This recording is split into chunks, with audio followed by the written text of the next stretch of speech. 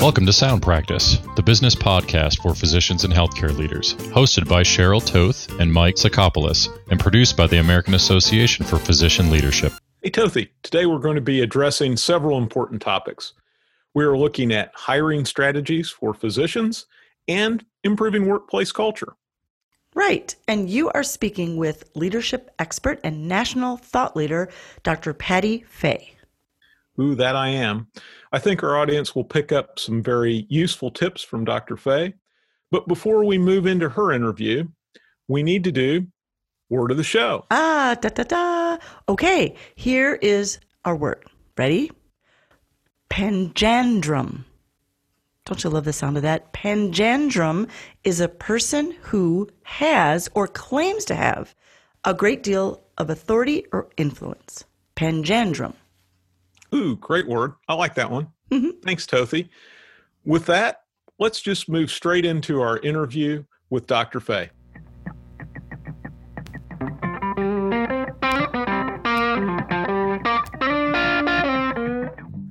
I would like to welcome Dr. Patty Fay to Sound Practice. Dr. Fay owns Fay Consulting, a leadership consulting firm, and she's a former healthcare executive and board-certified internist.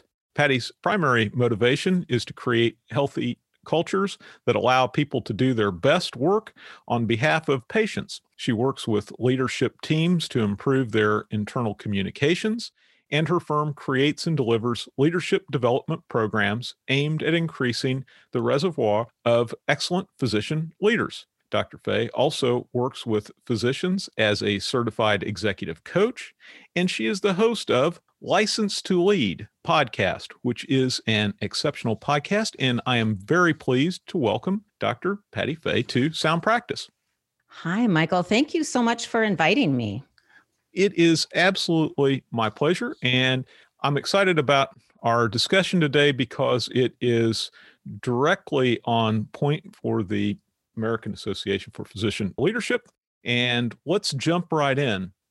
Tell me, how did you become interested in the topic of physician leadership?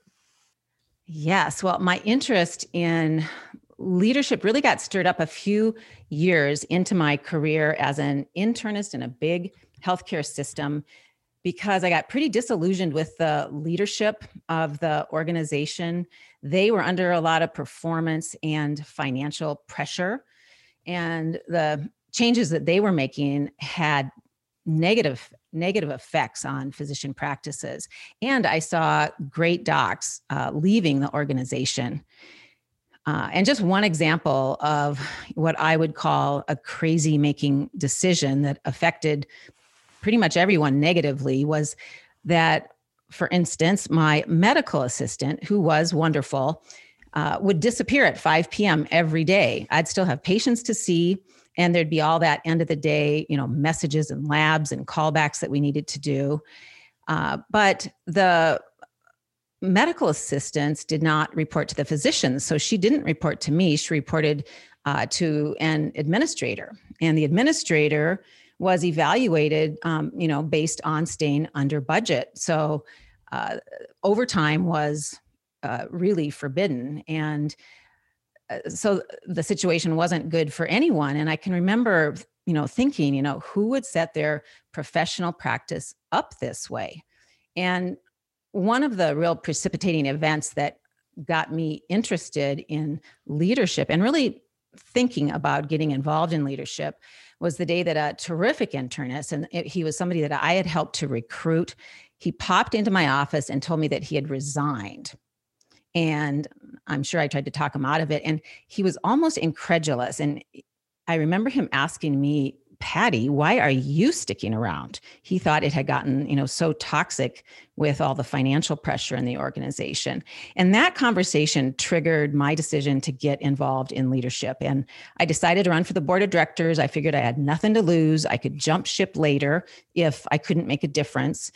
And I got elected to the board. And while I was on the board, it became clear to me that it really was possible to make changes and to make things better in the organization.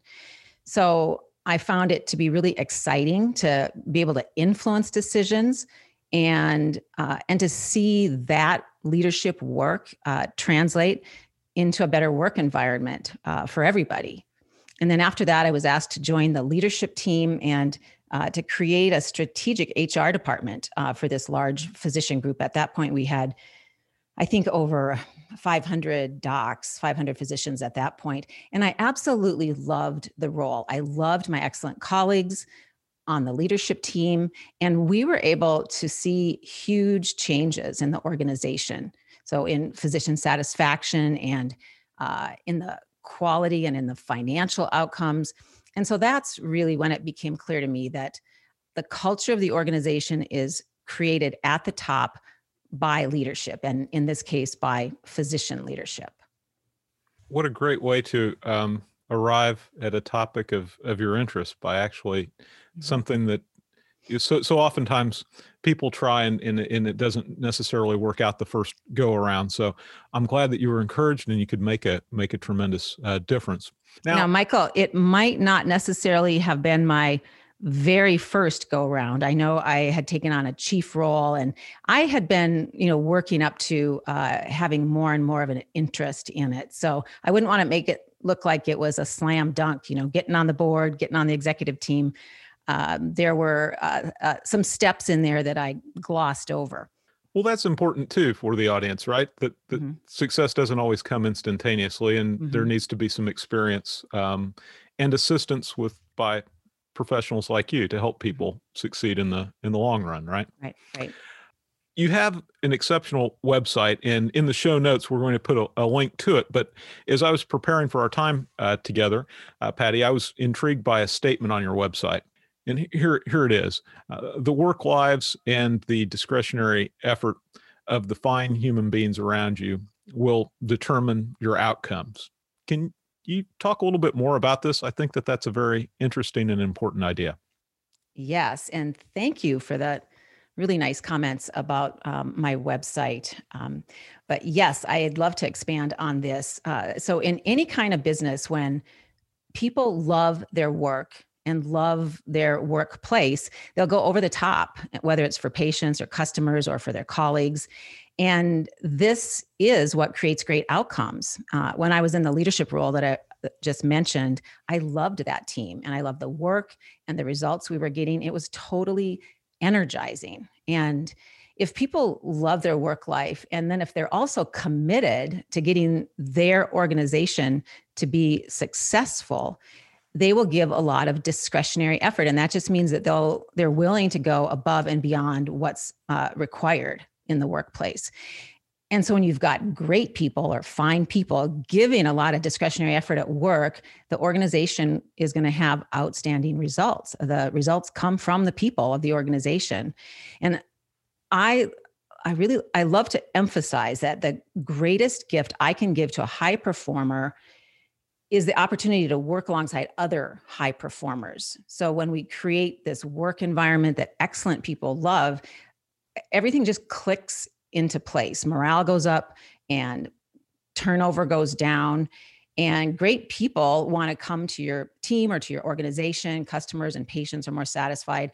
And there's plenty of data, especially from the Gallup company, about the business outcomes associated with a highly engaged culture. And my interpretation of what happens with high engagement is that you end up getting this array of hugely advantageous conditions. So people will cough up discretionary effort, but that's not all. They'll also tell their friends and their family, come here for your healthcare. And they'll tell their excellent physician friends, come here and work. And when people have a positive mindset, then they're able to think more clearly and work more effectively. They're more innovative. And I think the other condition that's created is that the organization is no longer a refuge for low performers. So low performers tend to get pretty conspicuous, and they'll either leave voluntarily or ultimately they'll be forced to either improve, which is optimal, or they'll be removed.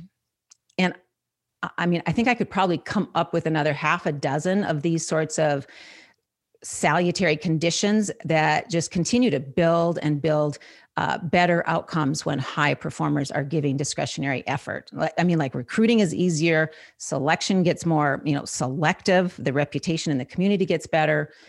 And I think this is especially important in healthcare and among physicians, leadership roles are actually sought after by the best of the best. It's no longer that, going to the dark side. So a great organizational culture is the ultimate virtuous cycle. So that's what I was referring to on my website. The fine humans around us who give discretionary effort create these outstanding results for the organization. Well said. But I've got to ask, Yeah. because I hear this from a lot of people, right? That it is very difficult to change an organization's culture. And I would imagine the larger the organization, the more difficult it is to change. Do you agree with that? Is it difficult, as so many people tell me, to change our culture? I have a mantra that captures the biggest leverage points for changing organizational culture. And my mantra is who we choose to lead, and who we choose to leave. So it's, who we allow into the organization, who gets to, put on the company jersey, who we ask to be leaders, and who we discipline or ask to leave. And of these three, the most important by far is who we choose to lead, because they make all the decisions about the other two. The leader decides the approach to selection and performance management. So in this way, the leaders create the culture, and the leaders are in the position to change the culture. The CEO holds all the cards, and the CEO gets to choose their leadership team, and then that team cascades the culture through the organization. So if the CEO and the rest of the leadership team have a deep understanding of the core business, and if they're committed, for instance, in healthcare, if they're committed to excellent patient care, then that can be a solid foundation for making change and for creating an excellent culture. But if the CEO, brings his buddies onto the leadership team and makes the chief financial officer his heir apparent and seems to be mostly committed to making sure that the PR is flattering and that the numbers look good, then that sort of finances first, self-serving mindset is going to permeate the whole organization. And in that case, the ability to change the organizational culture, at least in a positive direction, will be very difficult. So it can be energizing to create a great organizational culture.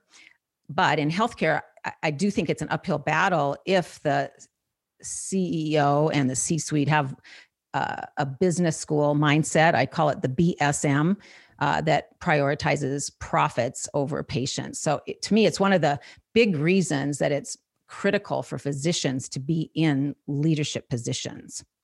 And on the subject of physician leadership, I like to point out that medicine is one of the 5 traditional professions. So I talk about them in alphabetical order, but architecture, clergy, engineering, law, and medicine.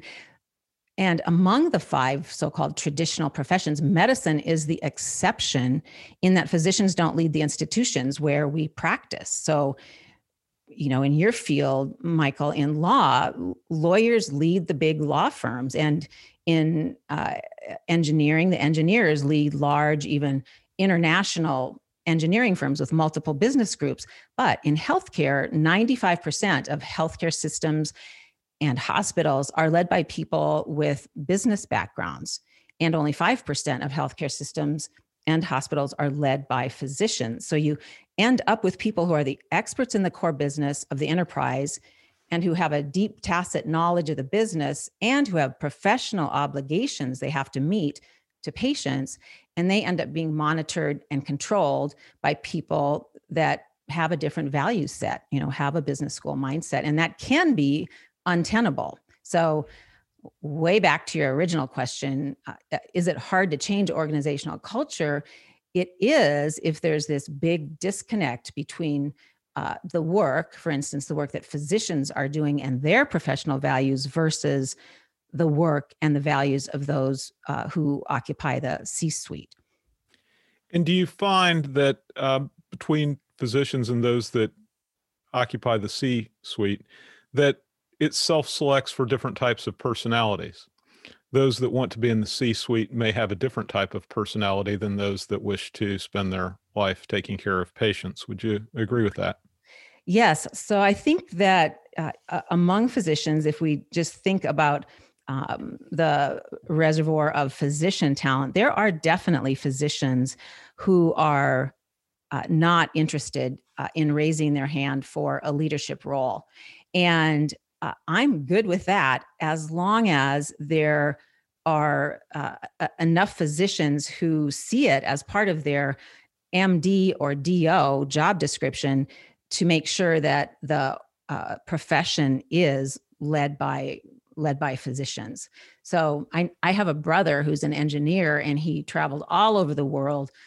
He called it fixing large rotating equipment, but he fixed huge, turbines in, big power plants around the world. And he had no interest ever in taking on a leadership role. And he was fantastic at what he did. And I just totally honor these fantastic physicians around me who are so skilled at being a physician.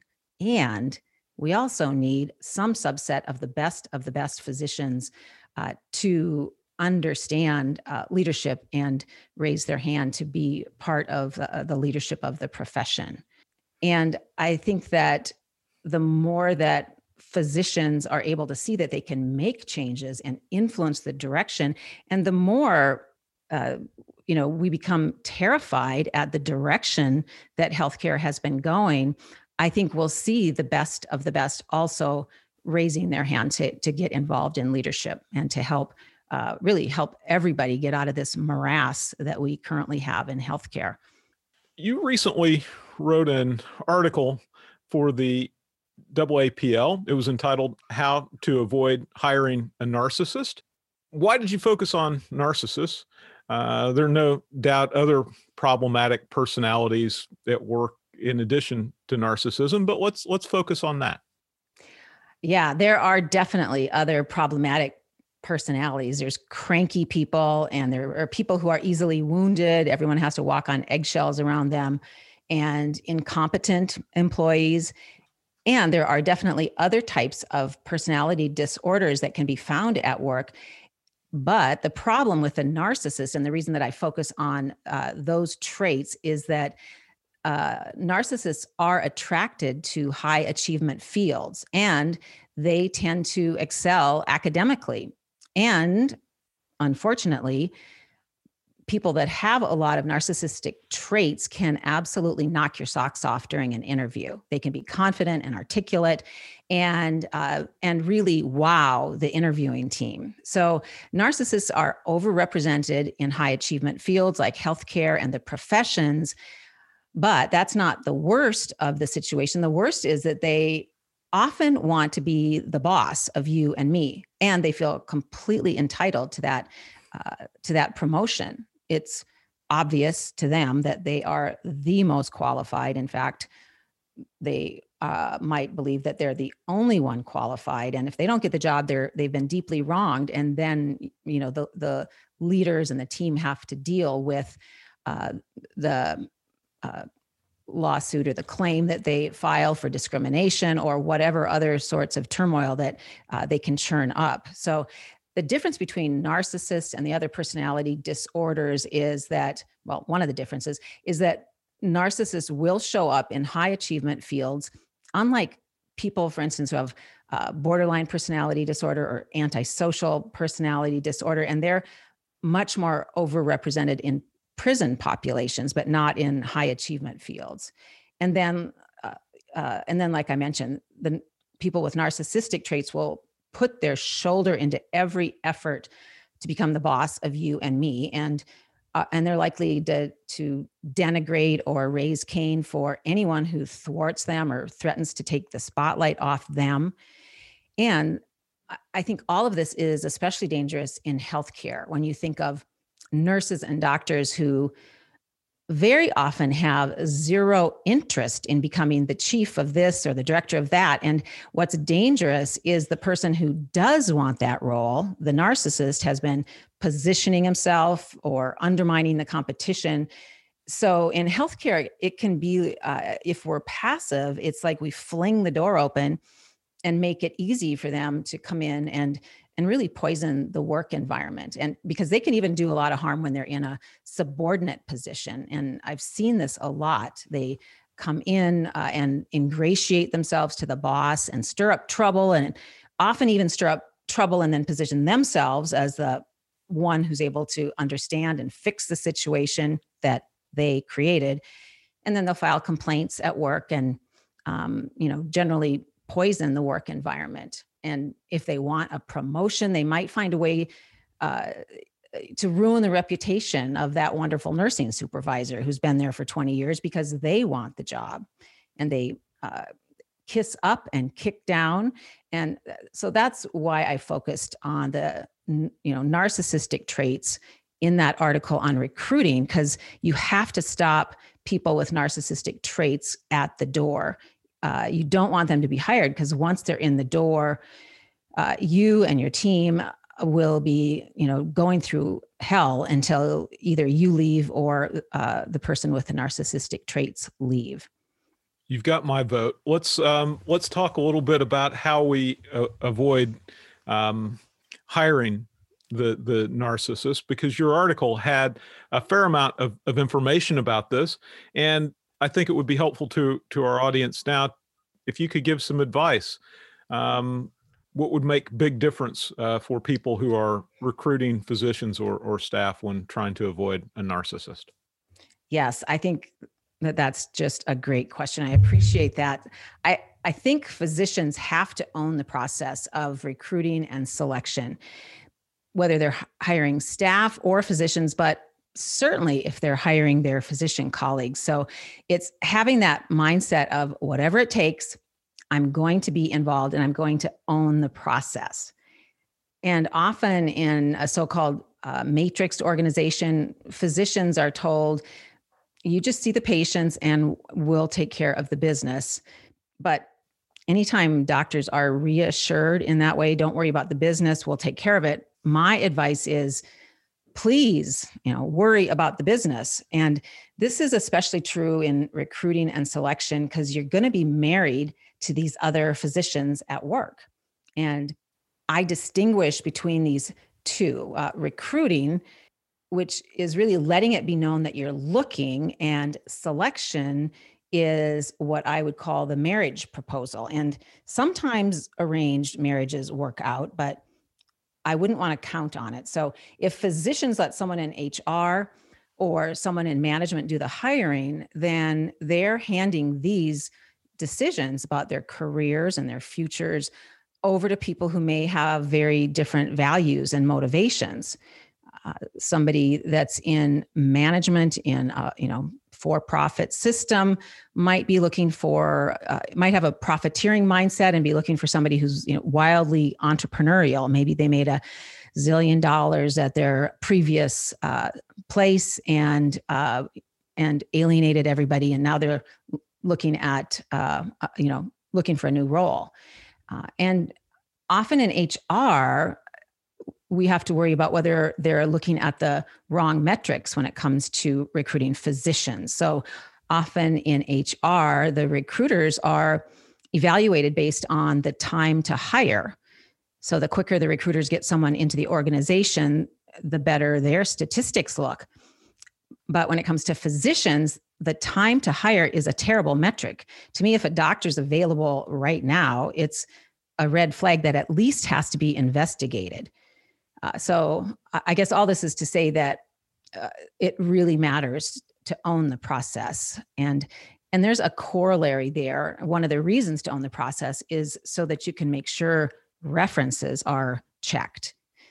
And when I speak and write about selection, I describe 3 things that will transform the process. One is owning the selection process. And that can even mean creating an excellent process, maybe creating a cultural fit interviewing team and finding the very best people to take on the interviewing or the reference checking, but owning the process, making sure that it meets your standards, and then checking references. And that's a topic that balloons out into a huge discussion.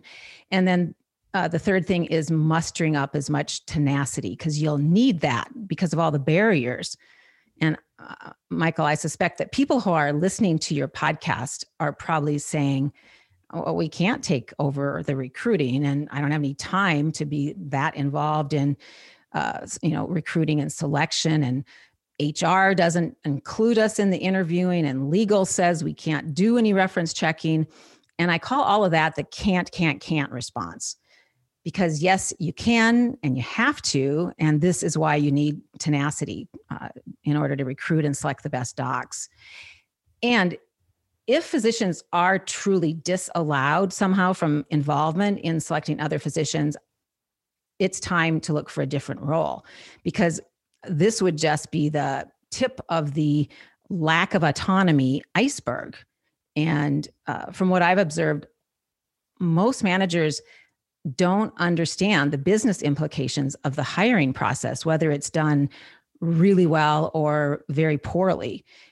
There is nothing more transformational to an organization than hiring well. And I think that so often we see that organizations throw away money with flawed hiring practices. And mishires can just be so damaging. But when you get an organization that has an approach where it's like institutionalized mishiring, it is phenomenally costly, and costly from both a cultural and a financial perspective. You certainly gave some good advice there on how to go about hiring, but I'd like to look at the other side of the coin about what people are doing incorrectly, or what they do wrong. Because I think that that's also helpful in the process, right? Not only what we should be doing, but what we should be avoiding. And maybe you could take a moment to talk about misses or errors in that category. Yes. Yeah. Thanks. And this ties into my last few comments. The biggest thing people consistently get wrong, I'd say year in and year out, is relying on the interview instead of relying on references to make a decision. The majority of the work of the selection process needs to be poured into getting references that will predict the candidate's behavior. So very skilled behavioral or situational interviewing might give you this little snapshot into past behavior, but the right references will give you this full color video about past behavior. So my rule of thumb when it comes to making a decision about a hire is to only use the interview to rule people out. Don't use it to rule them in.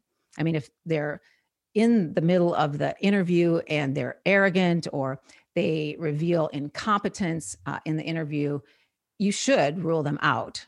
Finish up the interview respectfully and all that, of course, but it's fine to say, based on that, I'm not going to hire this person, but never rule them in or actually choose them based on the interview.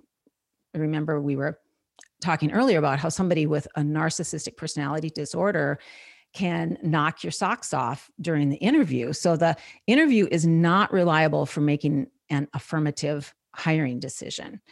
It's worth doing for other reasons, but not for making that decision. So what you need is references. And the way I define references is it's not those three names provided by the candidate.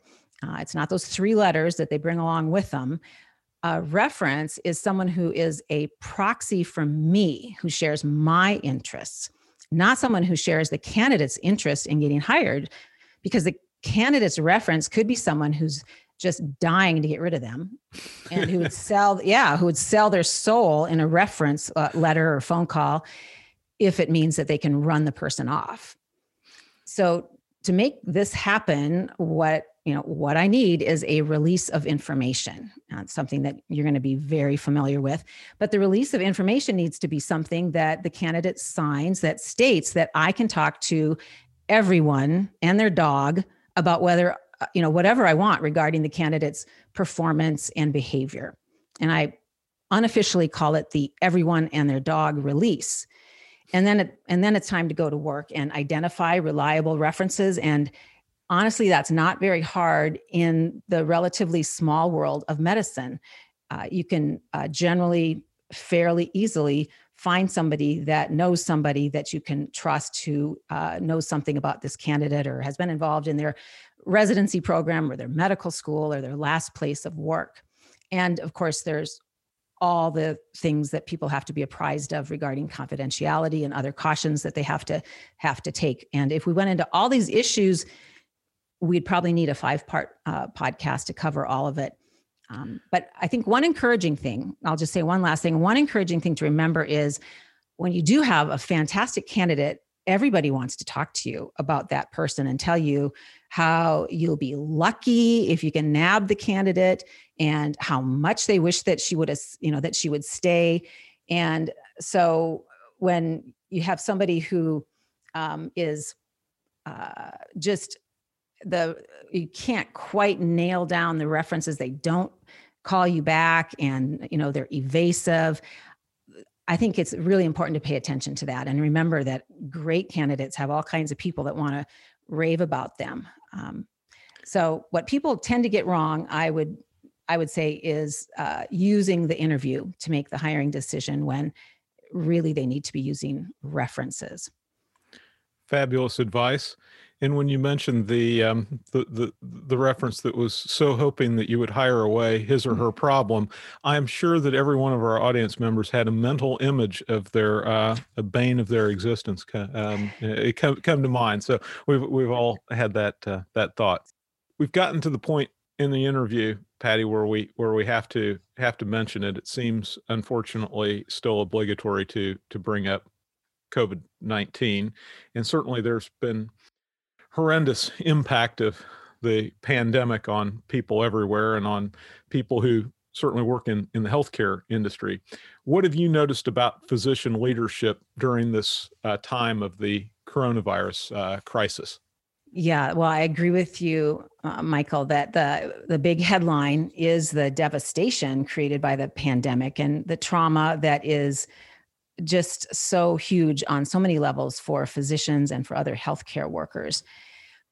And I think it's important to acknowledge and to recognize how physicians and nurses and other healthcare workers have risen to their leadership roles. And physician leadership has been so important. I think physicians have earned the trust that people put in them.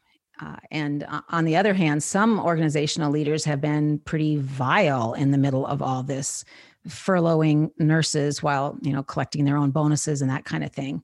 I think about very early on the high-profile firing of Dr. Ming Lin in Portland, and he was fired for publicly drawing attention to the desperate need that his staff had for PPE. And the hospital administrators and the venture capitalist company that owns the ED group were denying involvement in Dr. Lin's firing, and they were pointing fingers at each other and blaming each other.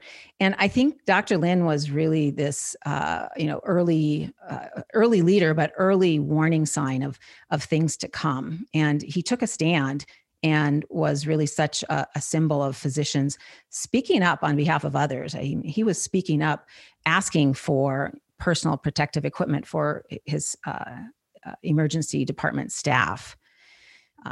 Other examples of physician leadership, I have a couple of physician clients, and they live and work in different states, but each of them created and ran the command centers for their big healthcare systems. And both of these physician leaders were remarkably effective and inspiring. And I thought it was so interesting because they were both totally energized by the teamwork, the hard work, and the outcomes that they were able to create. And I know of a neurologist also who was doing remote interoperative monitoring. And that means that basically he was sitting in front of computers all day and monitoring surgeries around the country remotely. And he got called up by the reserves. And he went from being in front of, a bank of computers to being in charge of a portable COVID ICU in a big hospital system on the East Coast. So he was in charge of this incredibly complex situation that was completely different from the work that he'd been doing. And I think he was inspired. I mean, certainly he was inspiring, but there is something so energizing about when physicians step into these leadership roles and take it on. I mean, they're in their element. And if I can tell you one other physician leadership story. Please. Several months ago, I was talking to an ER resident, Dr. Rami Webby. He's got a podcast. And he mentioned to me that he was doing his residency at UMass Memorial in Boston. And I thought I recognized the name of that system because I had read about a hospital system where the CEO and his wife, they're both physicians, had donated their entire salaries to an employee COVID fund for the duration of the pandemic. And I was talking with Dr. Webby. I asked him, is Dr. Eric Dixon the CEO of your system? Do I have that right? And he said, yeah. He said Dr. Dixon was a great guy, a great physician, which made it sound like he knew him personally. And I asked him, and he said, yeah, he knew him personally. Just before he'd gotten on the phone call with me, he had worked a shift with Dr. Dixon. Dr. Dixon is an ER doctor. And even though he oversees, multiple hospitals, he's the system CEO, he had been the attending physician that day in a COVID unit. And wow. I love that story. And, as if donating their income to the employees wasn't remarkable enough. And here you've got the system CEO doing these emergency department shifts alongside of a resident. And to me, that just gives a picture of how incomparably inspiring a superb physician leader can be. And it's easy to understand how physician leaders come about their extensive tacit knowledge and their hands-on understanding of healthcare. And so much of that is what allows physician leaders to be effective. Absolutely. Leading from the front in multiple ways. Very impressive.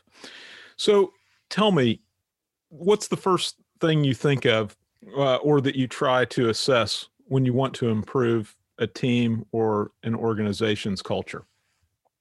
Yeah, I want to size up the level of threat in the organization when I'm trying to figure out the culture and what's going on here. Are people in a state of safety and reward where they can do their best work and their best thinking? Or are people in a threat state, in a fight, flight, or freeze state where their best thinking is impaired? This is going to be important whether it's a payroll company or a turkey plant or a hospital. But in healthcare, it's such high stakes for the patients, but also for the physicians and nurses and technicians. They have to be able to think clearly, to access their prefrontal cortex, which can get hijacked. It can be unavailable to them to access their best thinking if they're in a threatening environment, if it's punitive or toxic. And I developed an acronym to gauge the level of threat and safety. And the acronym is CARB, C-A-R-B, which stands for clarity, autonomy, respect, and belonging. And these are 4 interpersonal motivators that are, to me, of critical importance at work. And with any workplace interpersonal interaction, we will end up somewhere on this continuum between threat on the one hand and safety or reward on the other with regard to these 4 interpersonal motivators. And I call them interpersonal motivators because depending on the interaction, you're going to be motivated to move toward the situation or person. In other words, it represents safety or reward over here, or you'll be motivated to move away from the situation or the person because it represents a threat. So in CARB, the first is clarity. So people need to know what's expected of them, what's going to happen next, how will I be evaluated? And a lack of clarity will create this threat state with all the attendant physiologic threat responses, adrenaline and cortisol getting released, and that whole cascade. And then autonomy is the A of CARB. And we all need some control or at least choices in our lives. And physicians need professional autonomy to meet our professional and ethical obligations to patients. And I would put this point, I guess, in bold, neon. A physician's level of autonomy must be commensurate with our level of responsibility. And the lack of autonomy is one of the biggest contributors to burnout and to the moral injury that we hear about for physicians. And respect is the third element. Am I being treated courteously and fairly? And one writer talked about respect being like oxygen. You don't pay much attention until it's gone, and then it's all you can think about. So that gives you a vivid picture of the threat we feel if we're treated disrespectfully. And then finally, belonging is the fourth element of CARB. Do I belong here? Does someone have my back? Or am I going to be voted off the island? Understood. Mm-hmm. And we're approaching the end of this interview, but I certainly wanted to ask you how firms interact with your consulting business. How do you work with healthcare providers? Can you give us kind of a 30,000-foot view?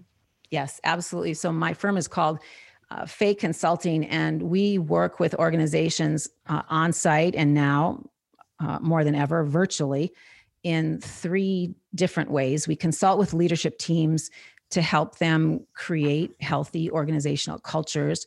And we coach and teach physicians and healthcare leaders. And we speak to audiences on topics like these areas that we've discussed today. Excellent. Well, Dr. Fay, thank you so much for being a guest on Sound Practice. We have been speaking with Dr. Patty Fay of Fay Consulting. A link to Dr. Fay's website will be included in the show notes. And I thank you so much for your time. Oh, Michael, thank you so much. This has just been great. I really appreciate having a chance to be on your podcast. My pleasure. Mike, Dr. Fay had some terrific ideas. Loved that interview. And I thought her discussion about hiring a narcissist was particularly interesting. Yeah, I agree with you on that one, Tothy. I think that Dr. Fay's discussion of the value of references over the interviewing process was spot on as well. Very interesting. Well, but unfortunately, Mike, we are out of time in this episode. Thank you, everyone, for listening, and I hope you all enjoyed the interview with Dr. Patty Fay. If you did, we'd love it if you would consider rating us on Apple Podcasts or Google Play.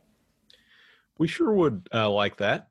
And if you would like to give us feedback directly or make a suggestion about the podcast, we welcome that as well. And you may do that by emailing us at feedback@soundpracticepodcast.com. And please join us next time on Sound Practice. Don't forget, we release a new episode every other Wednesday. Bada bing, bada boom. Bada bing, bada boom. You've been listening to Sound Practice, the business podcast for physicians and healthcare leaders. Check out the show notes for this episode at soundpracticepodcast.com. If you have any suggestions for future episodes, we'd love to hear them. Email us at info@soundpracticepodcast.com. Subscribe to Sound Practice wherever you listen to podcasts so you can automatically receive our episodes. And please rate us and comment on the podcast in iTunes and Google Play. Sound Practice is presented and produced by the team at American Association for Physician Leadership. We are the world's premier organization for all aspects of physician leadership in every sector of healthcare. Learn more at physicianleaders.org. Holy cow!